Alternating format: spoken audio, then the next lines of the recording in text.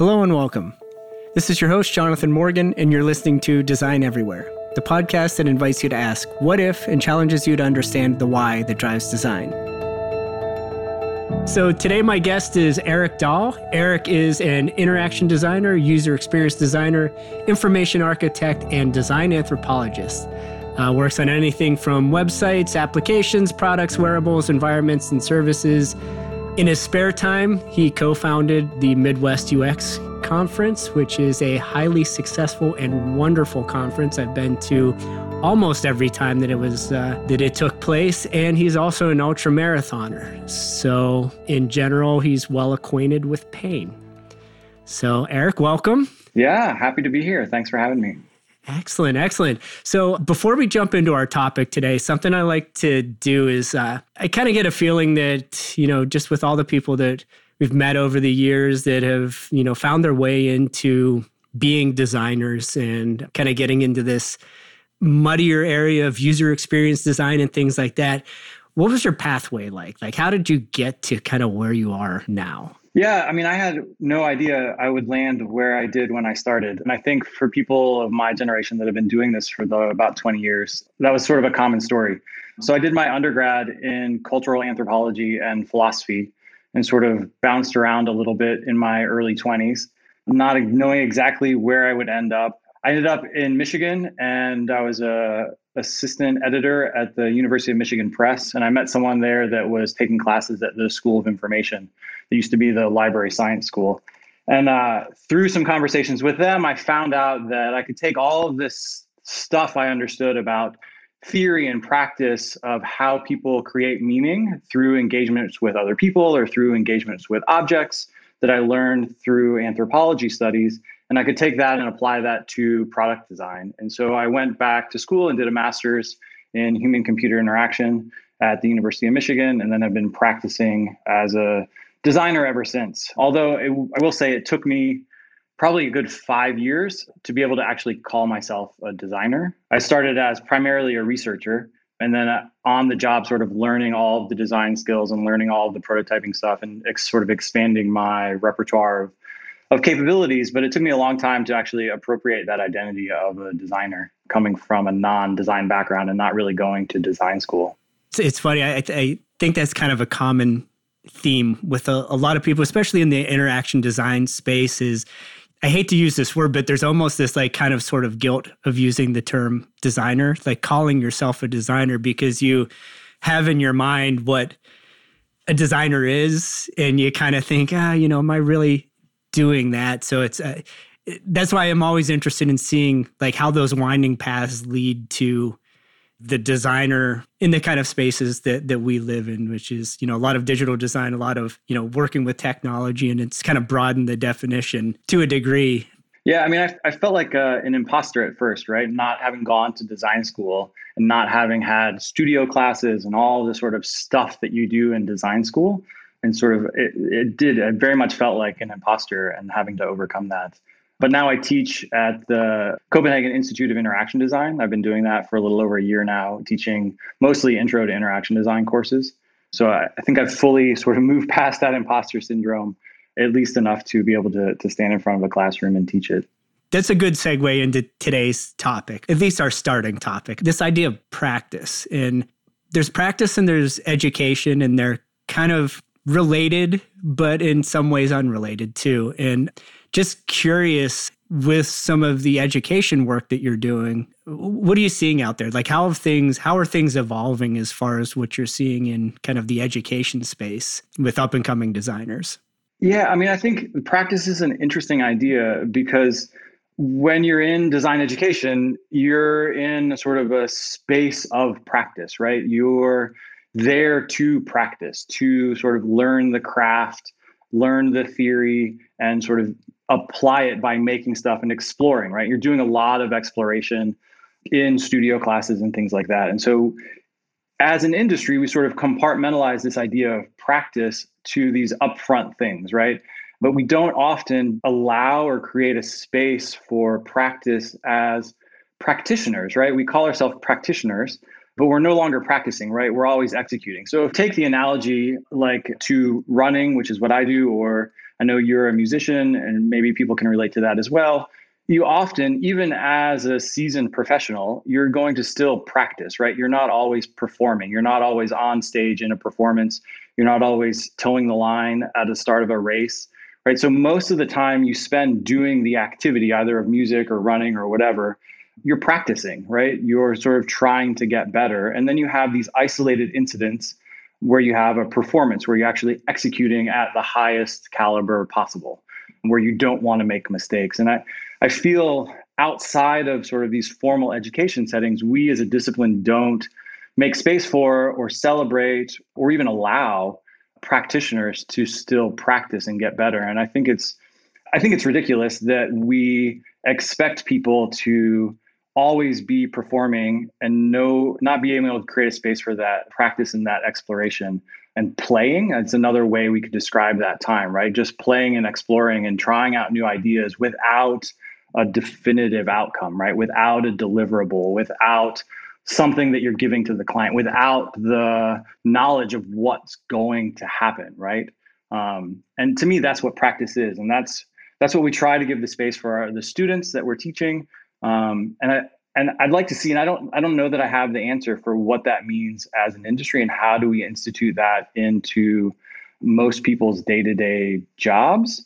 I know some people are trying to do it, and I've had some conversations, but I think they're very isolated and here and there where that's actually happening, where people are taking the time to explore, taking the time to play with new technologies or new techniques, whether it's research, whether it's design, whether it's development. All of those have opportunities for practice that I don't think are being explored currently. You kind of hit on something that I personally experienced too, is that when we're even like in ideation, so, you're just getting ideas out quick. There's not a lot of repercussions to, there are no bad ideas, so, but it's still, there's an expectation that you're leading towards something tangible.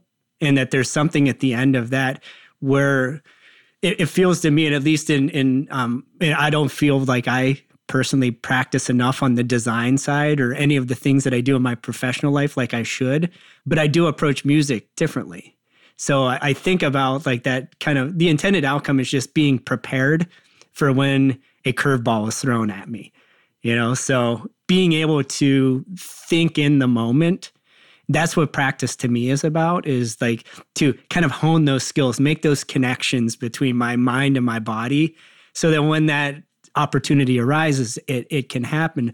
I agree with you 100% that we're not seeing necessarily those opportunities for doing that as part of work, because there's always an expectation that you're delivering something and everything moves towards that goal. And practice in itself may not necessarily have a goal in mind besides just getting better.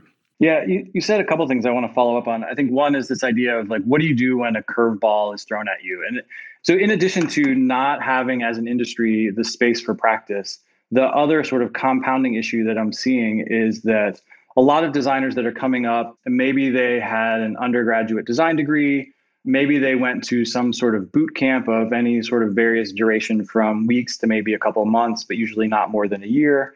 They're learning a lot of tactical skills and methods, but they're not necessarily learning, and this isn't universal, obviously, but not necessarily learning a lot of theory of why are we doing the things that we're doing? Why do we have the design practices that we have? Why are the sort of methodologies structured the way they are? And so when a curveball hits, if you've only learned tactics, then you don't know what to do, right? You don't know how to modify those tactics or create your own methodologies to overcome the situation, the context, the novel context that's right in front of you, right? So you end up copying somebody else, or you go through sort of blindly following a process and you wonder why it doesn't work, even though it worked last time on your previous project. And so this idea of, I think, of theory as sort of understanding the theory so that when things do get weird, you know how to adapt things, I think is something that I'd like to see more and more of the industry getting their head around. And we try to teach to the students both sort of history, theory, and practice so that they do understand the underpinnings of what's happening there. And I think something else that you mentioned around practice, one of the things that I think is helpful when you're thinking about creating space for practice is just thinking about what's the cognitive state you're in. Are you in a state of making or are you in a state of analyzing? And I think too much we're in this trying to be in both states at the same time, right? So you're making something and you're driving towards a deliverable. And so you're analyzing while you're making, and then you're critiquing all the stuff while you're making it. And you don't have a chance to sort of just make for a while, right? Set yourself some time bound set of space or time, right? And where you say, okay, for this time, I'm just going to make. I'm just going to make stuff. I'm going to make as much stuff as I can. And now I'm going to switch gears, and now I'm going to start analyzing what I have, but trying not to do both of those things at once. And I was teaching intro to interaction design for the year-long students, the IDP students. And this was a problem that they were encountering, right? The intro to interaction design is one of their first classes, and they kept getting stuck. We're having them work through some frameworks, and they couldn't even finish the framework because they were just analyzing each component as it was going, but they hadn't filled out the whole system.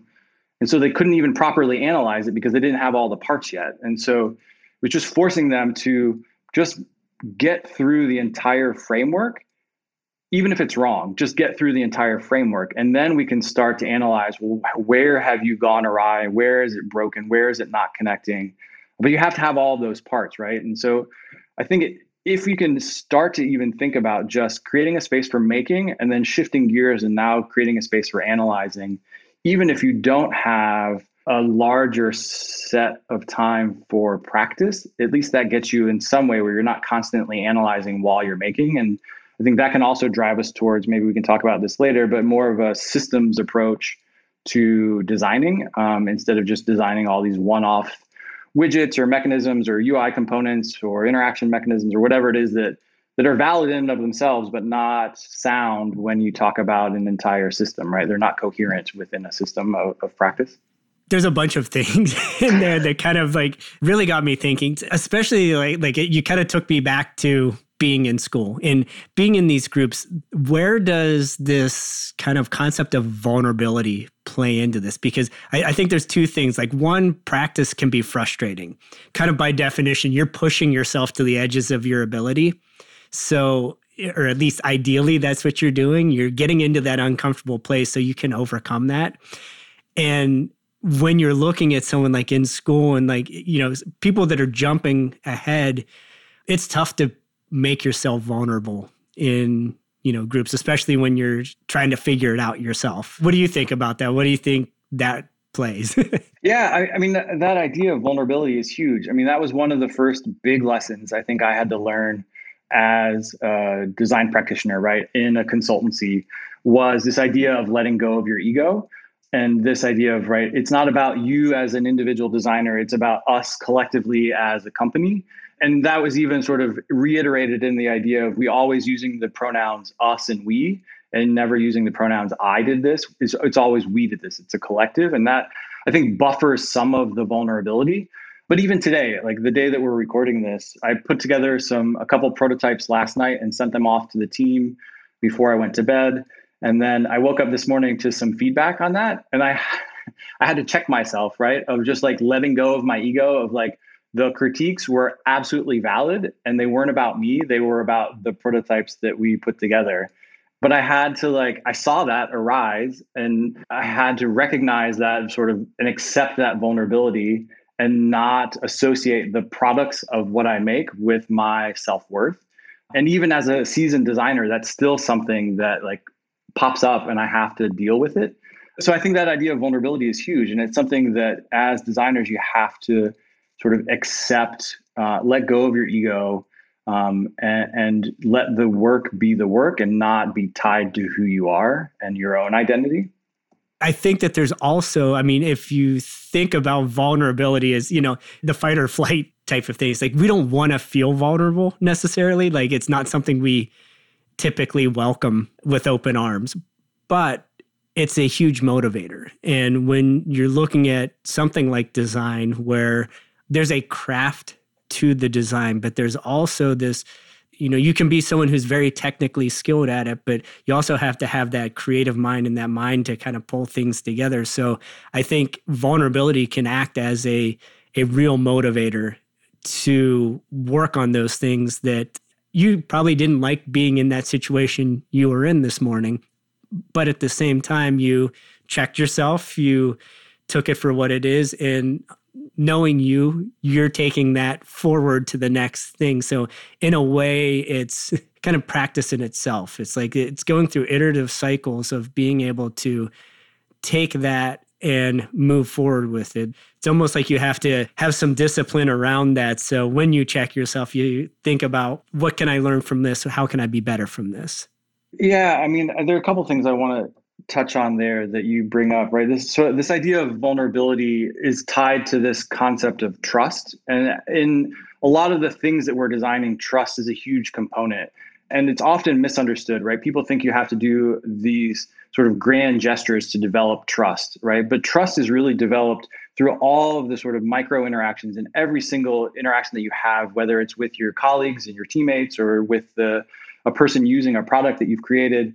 And so you have to be, if you are as the designer or the collaborator, vulnerable yourself first, then that's something that will engender trust from others, whether, again, they're your collaborators or the people that is using your product.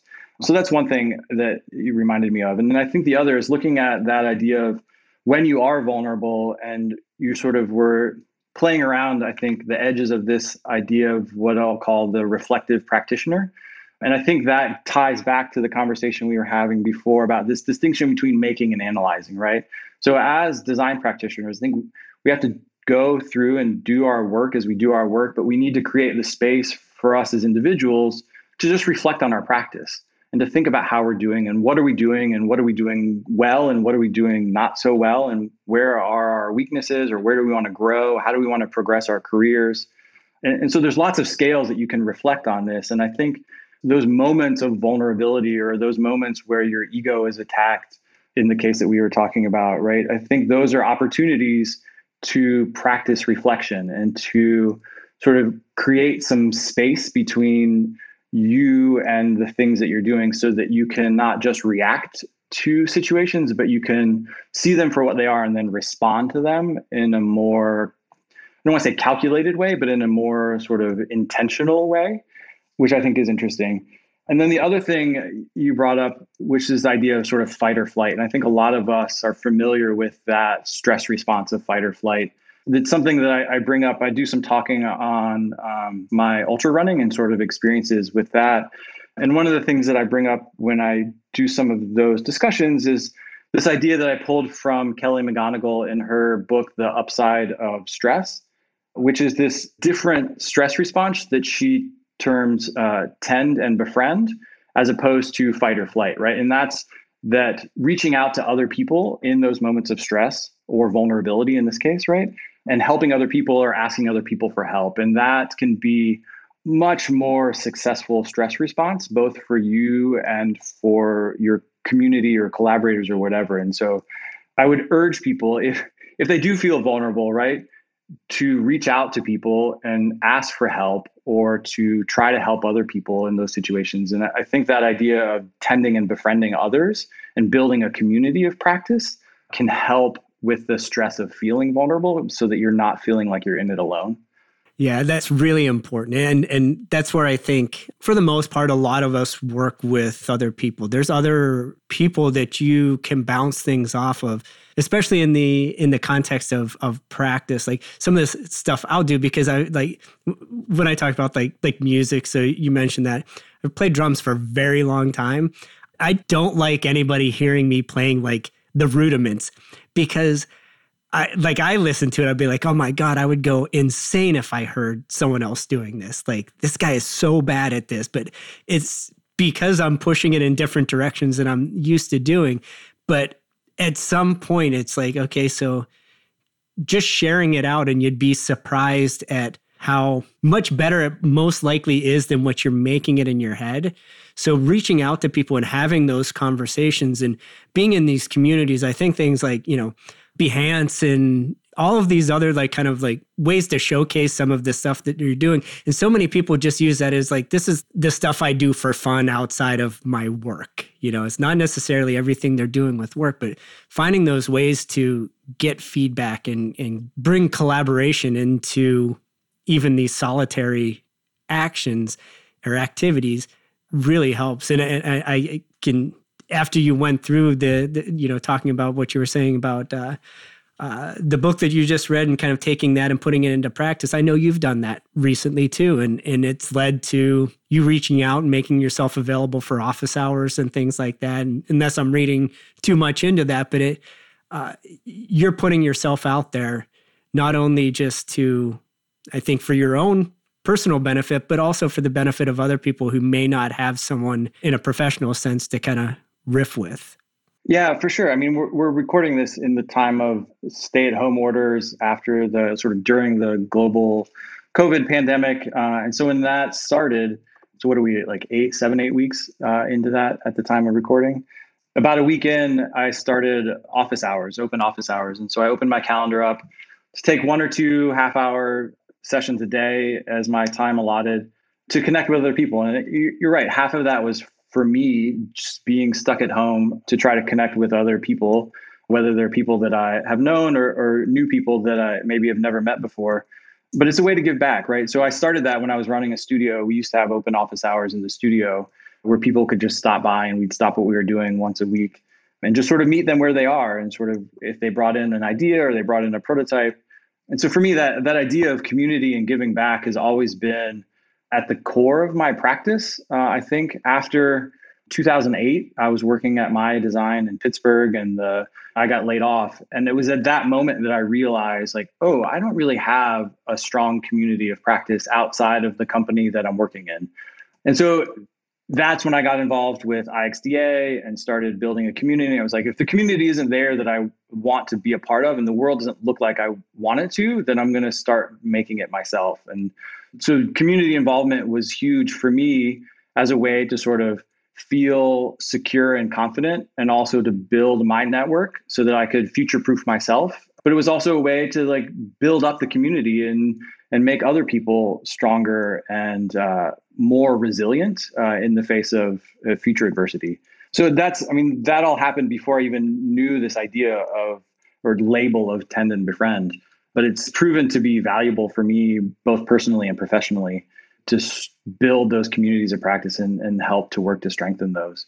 So it's nice to see other people continuing to do that as well. Yeah, and I can say that I'm a benefactor of that too, because I really feel like I've made more friends and more acquaintances and more people that I can talk about the things that I love, user experience design, things like that, because of the Midwest UX Conference, because of that step that you took with the select few friends of yours to basically create that community. And that community is really solidified this kind of area of design in the Midwest. So I thank you for that, because you gave that to me. Like you're one step towards, wanting to do that for, say, yourself, it really started to splinter off from there. Yeah, I mean, it's heartening to hear things like that. And I've been working in the Midwest for a long time, right? And I've never really practiced on the East or West Coast. And it was frustrating over and over again to have local clients go to outside studios on the East or West Coast when there were reasonable options in the Midwest, and have potential staff fleeing out to the coast and not staying in the Midwest where they could work and sort of thrive. And so one was, how can we show and highlight the good work that's being done here in the Midwest? But also I think what you described is how do we create what I'll call this idea of virtual density? So if you're in New York or San Francisco, or up in Seattle now or other places, there's enough people that you can just walk down the street and bump into someone that's also a design practitioner, and you can have a conversation. Or there's meetups almost every night, right? You can just run into people through those things. But in sort of mid-sized cities in the Midwest, you just don't have that many people. You're not just running into people. People don't even know what you do. And so the idea was, how can we create an event that's about people? And sure, it's about content and it's about the stuff that's happening and the content that's there, but it's more about how do we bring these people together and make those connections. So when someone relocates or wants to find a new job or has an idea and needs collaborators, they have a resource of the whole region and they have connections within the whole region, as opposed to just people in their city or that work for the same employer. And so I'm glad to hear that that's resonating and that's working for people like you and others. Yeah, and I think that's so important too, because especially if we stay at the same companies for a while, your center of influence or your network of influence will stay within those walls, and you only know what you see on a day-to-day basis. So I think that's what's so great about communities like that and branching that out. So what we're going to do is we're going to continue this conversation in another episode. I want to dig into some of these other things that we've been talking about, and I want to thank you so much for taking the time to be with me today. No, thanks for having me. This is fun. I'm happy to come back and chat again sometime. Thank you for listening to Design Everywhere. Please take a minute to subscribe to the show in your favorite podcast app. We have a lot more episodes in the works, and there might be some in the archives that you haven't heard just yet. And if you can give us a rating or review, we would love to hear what you think. You can follow the show on Twitter. Just search for Design Everywhere Podcast. That's @design_every. You can also follow me, Jonathan Morgan, @PromoRock. This has been a production of Evergreen Podcasts. A special thank you to our producer, Leah Longbrake, and audio engineer, Sean Rule Hoffman. I'm your host, Jonathan Morgan, and this is Design Everywhere. Thanks for listening.